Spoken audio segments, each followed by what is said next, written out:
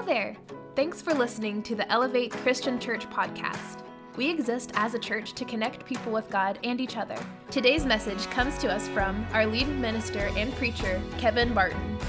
We hope this inspires you, grows you, and challenges you in your faith and your walk with Jesus. Enjoy!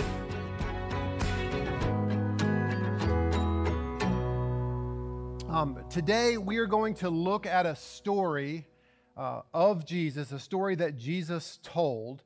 And what I want to do, it's called the story of the rich man and Lazarus. And what I want to do, if you're a note taker, this might aggravate you a little bit, is I want to read the entire text, and then so we can kind of see the context and everything that's going on in the text. And then after we read it once, we'll kind of walk back through it and just kind of digest it bite by bite. So if you have your Bibles, we're going to jump right in. It's Luke chapter 16, and we're going to be picking up in verse 19. And we're going to read all the way to verse 31. This is Jesus speaking. So Jesus says, "There was a rich man who was clothed in purple and fine linen, and who feasted sumptuously every day. And at his gate was laid a poor man named Lazarus, covered with sores, who desired to be fed with what fell from the rich man's table. Moreover, even the dogs came and licked his sores." This guy's in a poor state here. "And the poor man died and was carried away by the angels to Abraham's side. And the rich man also died and was buried, and in Hades, being in torment, he lifted his eyes and saw Abraham far off with Lazarus at his side. And he called out, 'Father Abraham, have mercy on me and send Lazarus to dip the end of his finger in the water to cool my tongue, for I am in anguish in this flame.'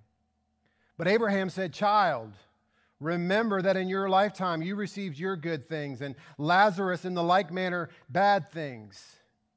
But now he is comforted here, and you are in anguish.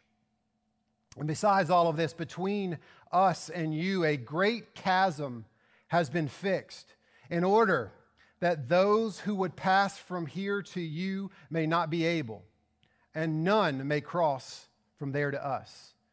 And he said, 'Well, I beg you, Father, to send him to my father's house, for I have 5 brothers, so that he may warn them, lest they also come into this place of torment.' But Abraham said, 'They have Moses and the prophets, let them hear them.' And he said, 'No, Father Abraham, but if someone goes to them from the dead, they will repent.'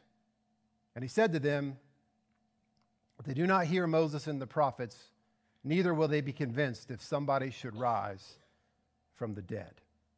So that's the story. That's the passage of Scripture that we want to land in this morning. Now, let me do something that I normally don't have to do before I preach. I want to give you a disclaimer, all right? Now, I want to give you a disclaimer, and I want to tell you that we don't have to agree on everything. Like in matters of salvation, yeah, there's doctrinal issues that we have to agree on, but I think we have the freedom and the flexibility to kind of develop some of our own thoughts and our own opinions. So everybody doesn't have to agree. So I would say it this way. You ever notice that if you're like on a road, maybe it's just a little 2-lane road, and there's a really slow person in front of you, and you come up on them, that person is always an idiot, right? Like, what is this idiot doing? I'm trying to get, well, come on. All right. Or if you're on that same road and somebody's on your bumper and they're kind of pushing you up the road, that person is a moron. All right. So an idiot and a moron because they're not driving the speed that you think they should be driving. All right. So we are living in a culture today that says, hey, if you don't agree with me, you're my enemy. And over stupid things that don't matter. And I don't want us to get into that this morning. You may not agree with my take on this passage of Scripture. That doesn't make you an idiot, and it certainly doesn't make me a moron.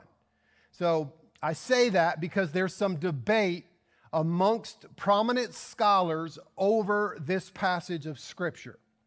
Right? And a lot of the debate starts with, is this a parable?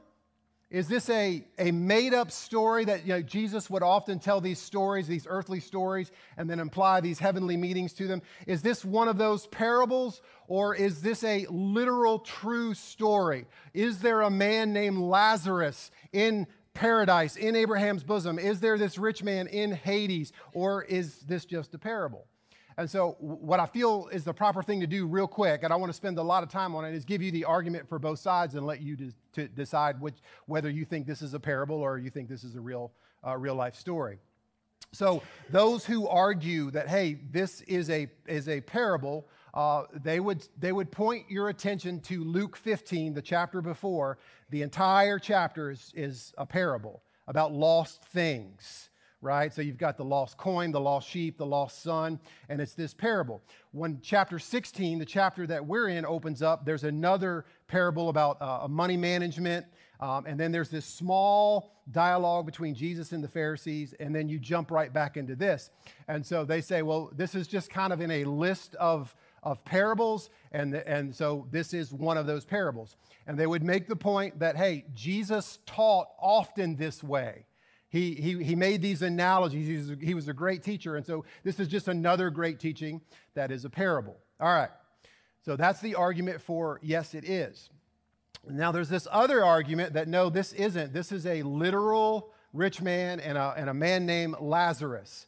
And so the arguments that this is not a parable are, number one, that the story is never called a parable.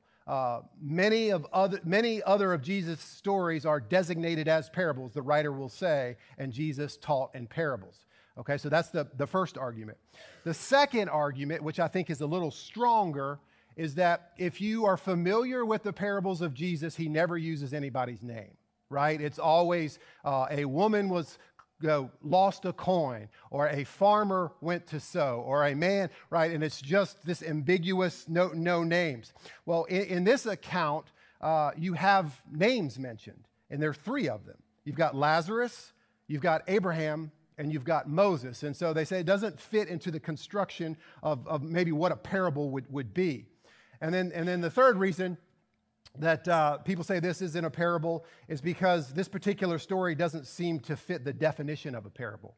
A definition of a parable, if you remember, if you grew up in the church, a parable is an earthly story with a heavenly meaning.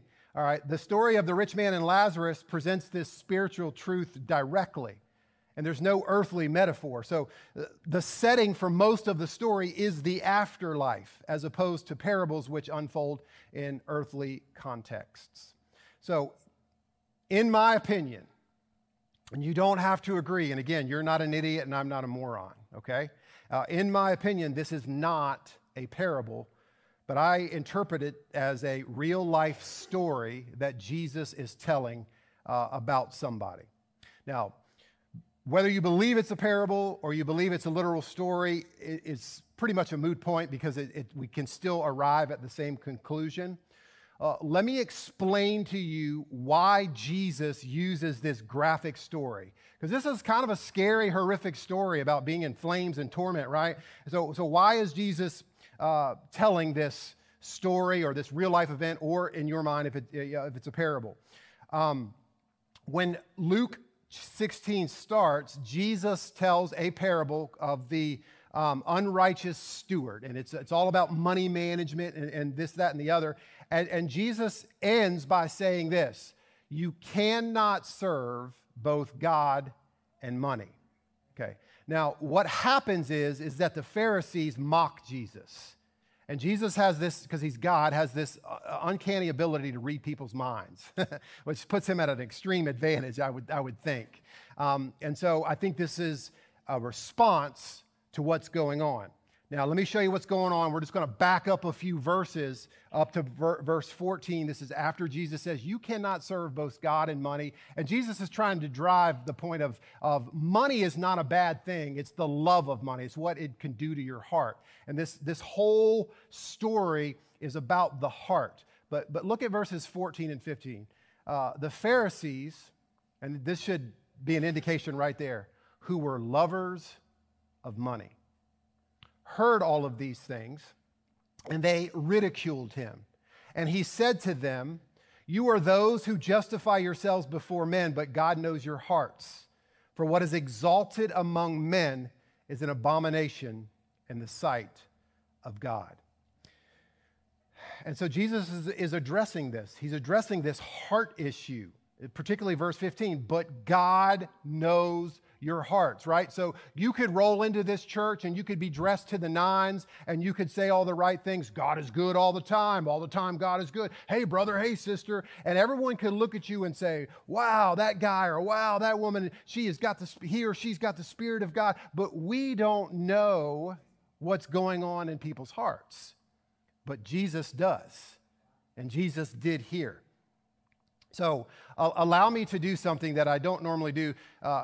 So I don't view this as a parable. I view this as a real life event. So I'm going to just ask you to use your imagination for a minute, okay? Because here's what I imagine. Because Jesus is always a million steps ahead of his enemies, particularly the Pharisees. I imagine that the story that Jesus is telling is about another Pharisee. And I'm going to call him Phil the Pharisee, all right? And I just as in my imagination, that Phil died. Everyone knew he was a great Pharisee. But as Jesus begins to tell this story, they begin to scratch their heads and they're like, Phil used to come into the temple every day griping about this beggar at his gate. I think he called him Lazarus, and he just went on and on and on. The guy won't leave him alone. And so I just imagine Jesus kind of with a wry smile kind of unpacking that. I'm not saying that's what happened, but that makes me feel good. All right, so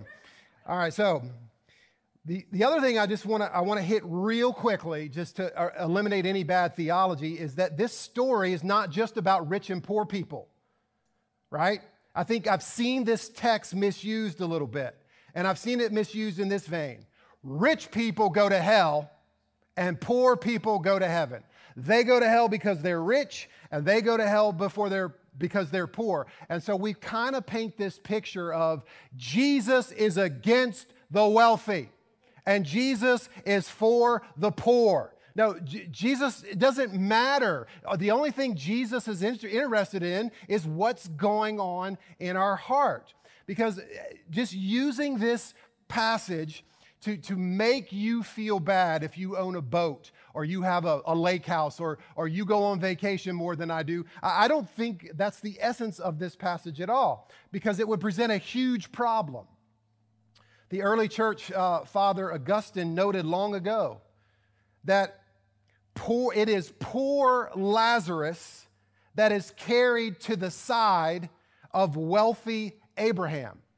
When you study the Bible, Abraham was one of the wealthiest men who ever walked the face of the earth.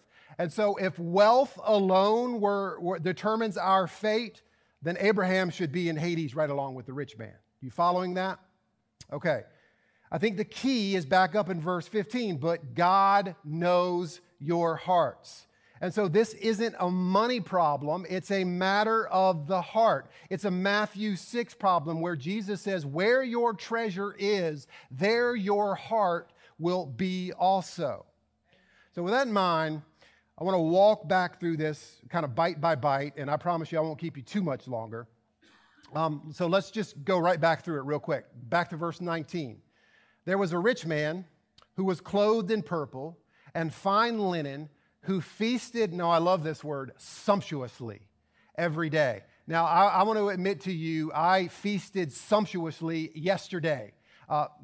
The Alabama-Tennessee game was on, and I'm just going to let y'all know I've jumped ship from Virginia because they can't win any football games, and so I'm a volunteer now. Yes, I love, and so I was pulling for Tennessee, and he was pulling for Alabama. My father-in-law was pulling for Alabama, but he texted me in the morning, and he said, hey, I'm going to cook 2 racks of ribs, a pastrami, or no, not a pastrami, whatever you make a Reuben with, that kind of meat. And I'm also going to make some smoked sausage. So it was like this meat bonanza. And I went up there and watched football, and I ate sumptuously. Now, I don't get to eat that way every day, but yesterday was a good day. But when you look at the text, look how it opens up. There was a rich man who was clothed in purple. This guy is introduced as one who literally wears his wealth on his sleeve. He was clothed with purple and fine linen. And he feels the least amount of hunger pain in the world because he feasts every day. So remember I said, Phil the Pharisee, just humor me. When you begin to go back in the Old Testament and you study kind of the Pharisees of the New Testament, here's what you find. Priests and Pharisees had a lot of purple in their garments. They were instructed to have fine garments, and they had purple and dark blue and royal blue in their garments. So this is the picture I get, that maybe the rich man Jesus is talking about it was a Pharisee. And Pharisees dressed nice. You knew who they were. You heard them coming because they had all these little things that jingled and jangled when they came. You smelled them because they put on way too much cologne, right? You knew who they were, and they wanted you to know who you were. And the other thing is, it's not like poor, broken missionary or poor, broken preacher. The Pharisees and the Sadducees were uber wealthy. They were high society people, okay? So we could very well be talking about this. That's just my theory. Look at verse 20. So that's the rich man. Now we get introduced to Lazarus. And at his gate was laid a poor man named Lazarus, covered with sores, who desired to be fed with what fell from the rich man's table. Moreover, even the dogs came and licked his sores. So Lazarus is the exact opposite. We're told that he is a beggar sitting outside of a gate. We're told that he is covered with sores. I believe that it's probably leprosy or some other skin disease. It's just so bad, and he can't be in society. He's got to stay outside and beg, and so even the dogs are coming to lick his sores. And it says that he desired to eat what fell from the rich man's table. And so let me just paint a picture for you. In that society, the uber wealthy, they needed to wipe their hands when they got done eating. And there was no such thing as Bounty paper towels or Brawny or napkins, right? And so they have these fine garments on that they eat, and you don't want to wipe your hands on your garments. And so the uber wealthy were able to take old bread, like stale bread, moldy bread. And believe it or not, this bread does have a little mold on it. We had a sub night at my house the other night, and somebody didn't eat their sub, and so it's got a little mold on it. But here's what they would do. You would eat with your fingers, right? And you had to wipe your hands with the grease and the meat, and so they would take a piece of stale bread and they would break it, all right? And then they would use the bread. I'm going to make a huge mess. And this is how they would wash their hands. This is how they would dry their hands and get that stuff off their hands, right? And so a servant would then come along and sweep these crumbs up that fell from the table, throw them outside. And here's what you have. You have Lazarus, so desperate that he would be willing to eat this food this bread that was rubbed across another guy's dirty hands and that fell on the ground and might have mold in it. This is how desperate Lazarus was. He wanted what fell from his table. So we continue, verse 22. The poor man died and was carried by the angels to Abraham's side. Now, let me just make a note. I'll come back to it in a minute, and we're going to spend the entire next week on it. Notice he wasn't carried to heaven here. He was carried to a place called Abraham's side. The rich man also died and was buried, and in Hades, being in torment. So he's not in hell, he's in Hades. Being in torment, he lifted up his eyes and saw Abraham far off and Lazarus at his side. And he called out, Father Abraham, have mercy on me and send Lazarus to dip the end of his finger in water to cool my tongue, for I am in anguish in this flame. Let me just go back and revisit those two things. Paradise or Abraham's side and Hades. And like I say, we're going to talk about this next week. And again, the disclaimer, if you don't agree, you're not an idiot and I'm not a moron. But when a person dies, when you cease breathing, you don't go directly to heaven. You go to Abraham's side or Abraham's bosom. Do you remember what Jesus said to the thief on the cross who believed in him right before he died?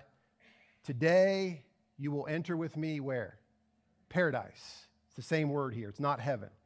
So it seems that Abraham's bosom or paradise is this holding place for the dead, for saved, regenerated hearts. Because we know when Jesus comes back, our bodies are going to be raised, they're going to be reunited with our souls, and we're going to be new, and we're going to be glorious. But this is a holding place for the dead, all right?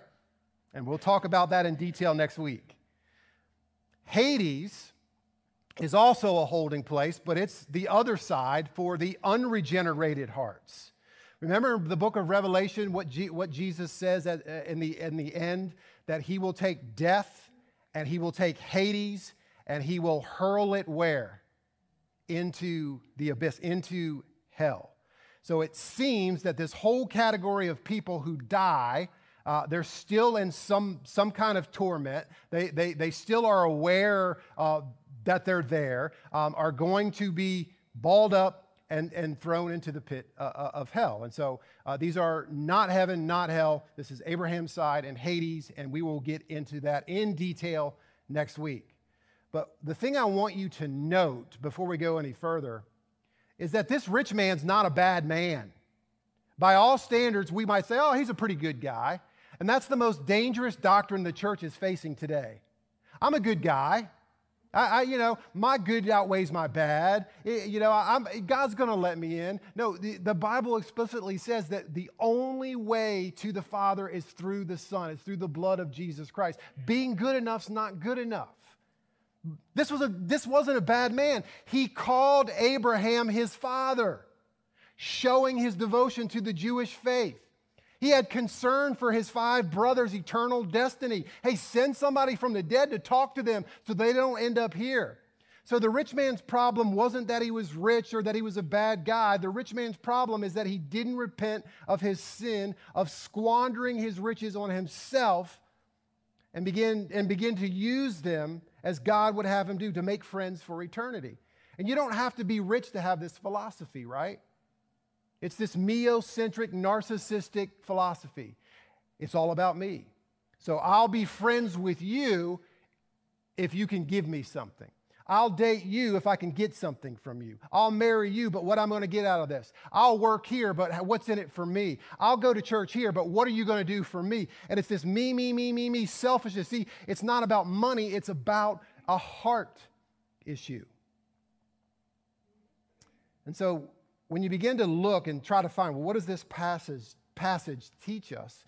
There's a couple things. The first thing I think it teaches us is that there are only 2 destinies. There's eternal life or there's eternal death. That's it. There's no in between. There's only 2 destinies. Now, just in passing, I think it's very ironic that on the earth, Lazarus sat there and dreamed about moldy, greasy breadcrumbs that fell on the ground. He just wanted one of those crumbs. But now in the afterlife, the rich man, he just wants one drop of water. Like Lazarus, I just want one crumb, but now I just want one drop of water. Because this place, Hades, carries with it the same characteristics as hell. This is not a pleasant place. Listen, this is not a pleasant subject, talking about eternal punishment and agony. People don't like this, talking about torment. But I would love to steal a quote from R.C. Sproul. Here's what he says in the doctrine of Hades and torment. He says, quote, "The doctrine of eternal punishment in hell is not pleasant, but you cannot accept Jesus and reject hell because he taught it so plainly and so frequently." End of quote. You know what the fact of the matter is? The fact of the matter is that virtually every statement in the Bible concerning hell comes from the lips of Jesus Christ himself. And so we can't take Jesus seriously without also taking seriously what he said regarding eternal punishment. There is very little said about hell in the Old Testament. There is very little said about hell in the epistles. Most of it is all from Jesus. It's almost as if God decided that a teaching this frightening would not be received from anyone lesser than God's own Son. And so it teaches us we have a choice. We have 2 destinies. Look at verse 25 and 26. Abraham said, "Child, remember that in your lifetime you received good things, Lazarus in like manner bad things. But now he is comforted here, and you are in anguish. And besides all of this, between us and you is a great chasm that's been fixed. And he's going to explain, they can't come over here, and we can't come over there. I mean, I'm Father Abraham. If anyone could walk across that chasm, it might, other than Jesus, it might be me. But nobody can go across that chasm. And so this teaches us this simple doctrine. We have a choice to make on this side of life, that when we die, our fate is sealed. The Bible does not teach the doctrine of purgatory. That is a man-made doctrine. Purgatory teaches that when a person dies, if they're not quite good enough to go to heaven, that they're going to go to Hades or hell, and that the fire is going to refine them and purge them, and they're going to finally repent, and then they'll go to heaven. But the Bible doesn't. That's a man-made theology. We just said there's a great chasm between the two. Someone once said there are not unbelievers in hell. They just believed when it was too late. And I think they're right. We've got to make this decision on this side of our lives. So look at verses 27 through 31 as we kind of wind this thing down a little bit. And he said, I beg you, Father, to send into my father's house, for I have 5 brothers, so that he may warn them, lest they also come into this place of torment. But Abraham said, they have Moses and the prophets, let them hear them. And he said, no, Father Abraham. If someone goes to them from the dead, they'll repent. You know, it's kind of like that ghost of Christmas past. Like if a ghost appeared or someone from the dead, that would make them believe. That would somehow transform their heart. Listen, dead people don't transform hearts. A risen Savior is what transforms a person's heart. And the only risen Savior is Jesus Christ. But he said, they don't hear Moses and the prophets, neither will they be convinced if someone should rise from the dead. Just bring them back from the dead. Surely they would believe. Now, what's interesting is we see a little foreshadowing here. Who's teaching this passage? Jesus. Remember, in church, if I ask you a question, just say Jesus. You'll be right. Jesus. And I think Jesus is giving us some foreshadowing with what's going to happen to his own resurrection. All right, so fast forward a little bit to Easter Sunday.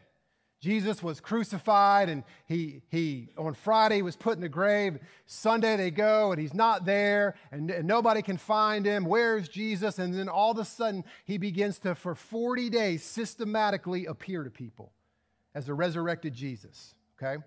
Including his 11 disciples, because he's down to 11 now, because Judas is gone, hung himself, right? Now, when he appears, this is right before, shortly before his ascension and this great commission where he says, go into all nations, you know, all that stuff. The 11 meet him. He's talking to his 11 disciples, or the 11 apostles, in Matthew 28:17. And I want you to see this. And when they saw him, they worshiped him, but some doubted. And what Jesus is saying is, listen, this is not about a ghost or a dead man reappearing to you. This is about getting your heart right now. Now, the story ends with one final lesson. And if I were to have you walk away knowing anything from today, this would be the lesson right here. It's a long point. It's my only point, maybe. It's this. It is possible to be deceived about our eternal destiny by present outward appearances. Let me say that again. It is possible to be deceived about our eternal destiny by present outward appearances. And I think the key to understanding this whole passage of Scripture, whether you think it's a parable or a literal story, is verse 16, where Jesus says, but God knows your hearts. For what is exalted among men is an abomination in the sight of God. So I want you to think about this. In the eyes of the people of rich man and Lazarus in that time, the rich man was deemed successful, right? Look at this guy. Look at what he eats. Look at what he wears. Smell how he smells. He has just got it all together. Look at this guy over here begging for food, having dogs lick his sores. He's a loser. And so the rich man lived well and enjoyed the finest things in life, and Lazarus was a miserable wretch with the dogs licking his sores. But the irony is this: now Lazarus was eternally rich, and the rich man was eternally bankrupt. You know, I find it interesting that Jesus chose to leave out the name of the rich man, but he used Lazarus' name. Now, scholars have sometimes called the rich man Dives, which is the Latin word for rich man, but he's not given a name. And think about it. In this world, before they died, he was probably a well-known, he was renowned for his wealth, maybe like Bill Gates or Elon Musk or anyone that you can think of. But nobody would have known Lazarus' name, much less cared about him. But in God's sight, the rich man is unnamed, and this poor beggar is named. And here's why I want you to understand that. No matter who you are, where you've been, what you've done, how far you think you've ran from God, friends, God knows your name. He knows how many hairs are on your head. He knows what scares you, what keeps you up. He knows what fills your heart with anxiety. He knows what fills your heart with joy. He knows you inside and out. Do you know what the name Lazarus means? I'd be impressed if you did. The name Lazarus means God has helped. God has helped. And truly, God helped him because he now came to salvation. And the point is, it's easy to be deceived by present outward appearances into thinking that you're someone else or you're better off than someone else because you have it all together. What matters is what's going on inside your heart. What matters is, where are we laying up our riches? Where are we storing our treasures? What matters is that those who are without God are bankrupt in the worst sense of the word. So a Sunday school teacher was teaching a group of fourth grade boys on the same story of the rich man and Lazarus. And he went through in great detail, and he was teaching this, and he said to this group of fourth grade boys, he says, now, which would you rather be, boys, the rich man or Lazarus? And one boy, he raised his hand right away, and he said, well, I'd like to be the rich man while I'm living and Lazarus when I die. And wouldn't we all, right? But of course, it doesn't work that way. You can't live for selfish pleasures in this life, just disobeying God's word, and expect to live with God in heaven when you die. But the good news is, when we repent of our sins and we live in obedience to Jesus Christ, we find great pleasure both here for our time on earth and through eternity, no matter what our earthly circumstances dictate. As Jesus said in Luke chapter 9, whoever wishes to save his life shall lose it. But whoever loses his life for my sake, he is the one who will save it. This passage teaches us that there are two very different destinies that lie before us. And it teaches us that there's a great chasm fixed between the two. That the decision to follow Christ has to be made on this side of life. And so as your lead minister, pastor, friend, counselor, I urge you to choose wisely.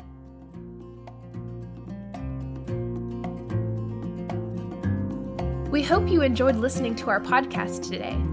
If you'd like to learn more about Elevate or partner with us in what God is doing here, check out our website at elevatecc.com. Until next time, God bless you, and thanks again.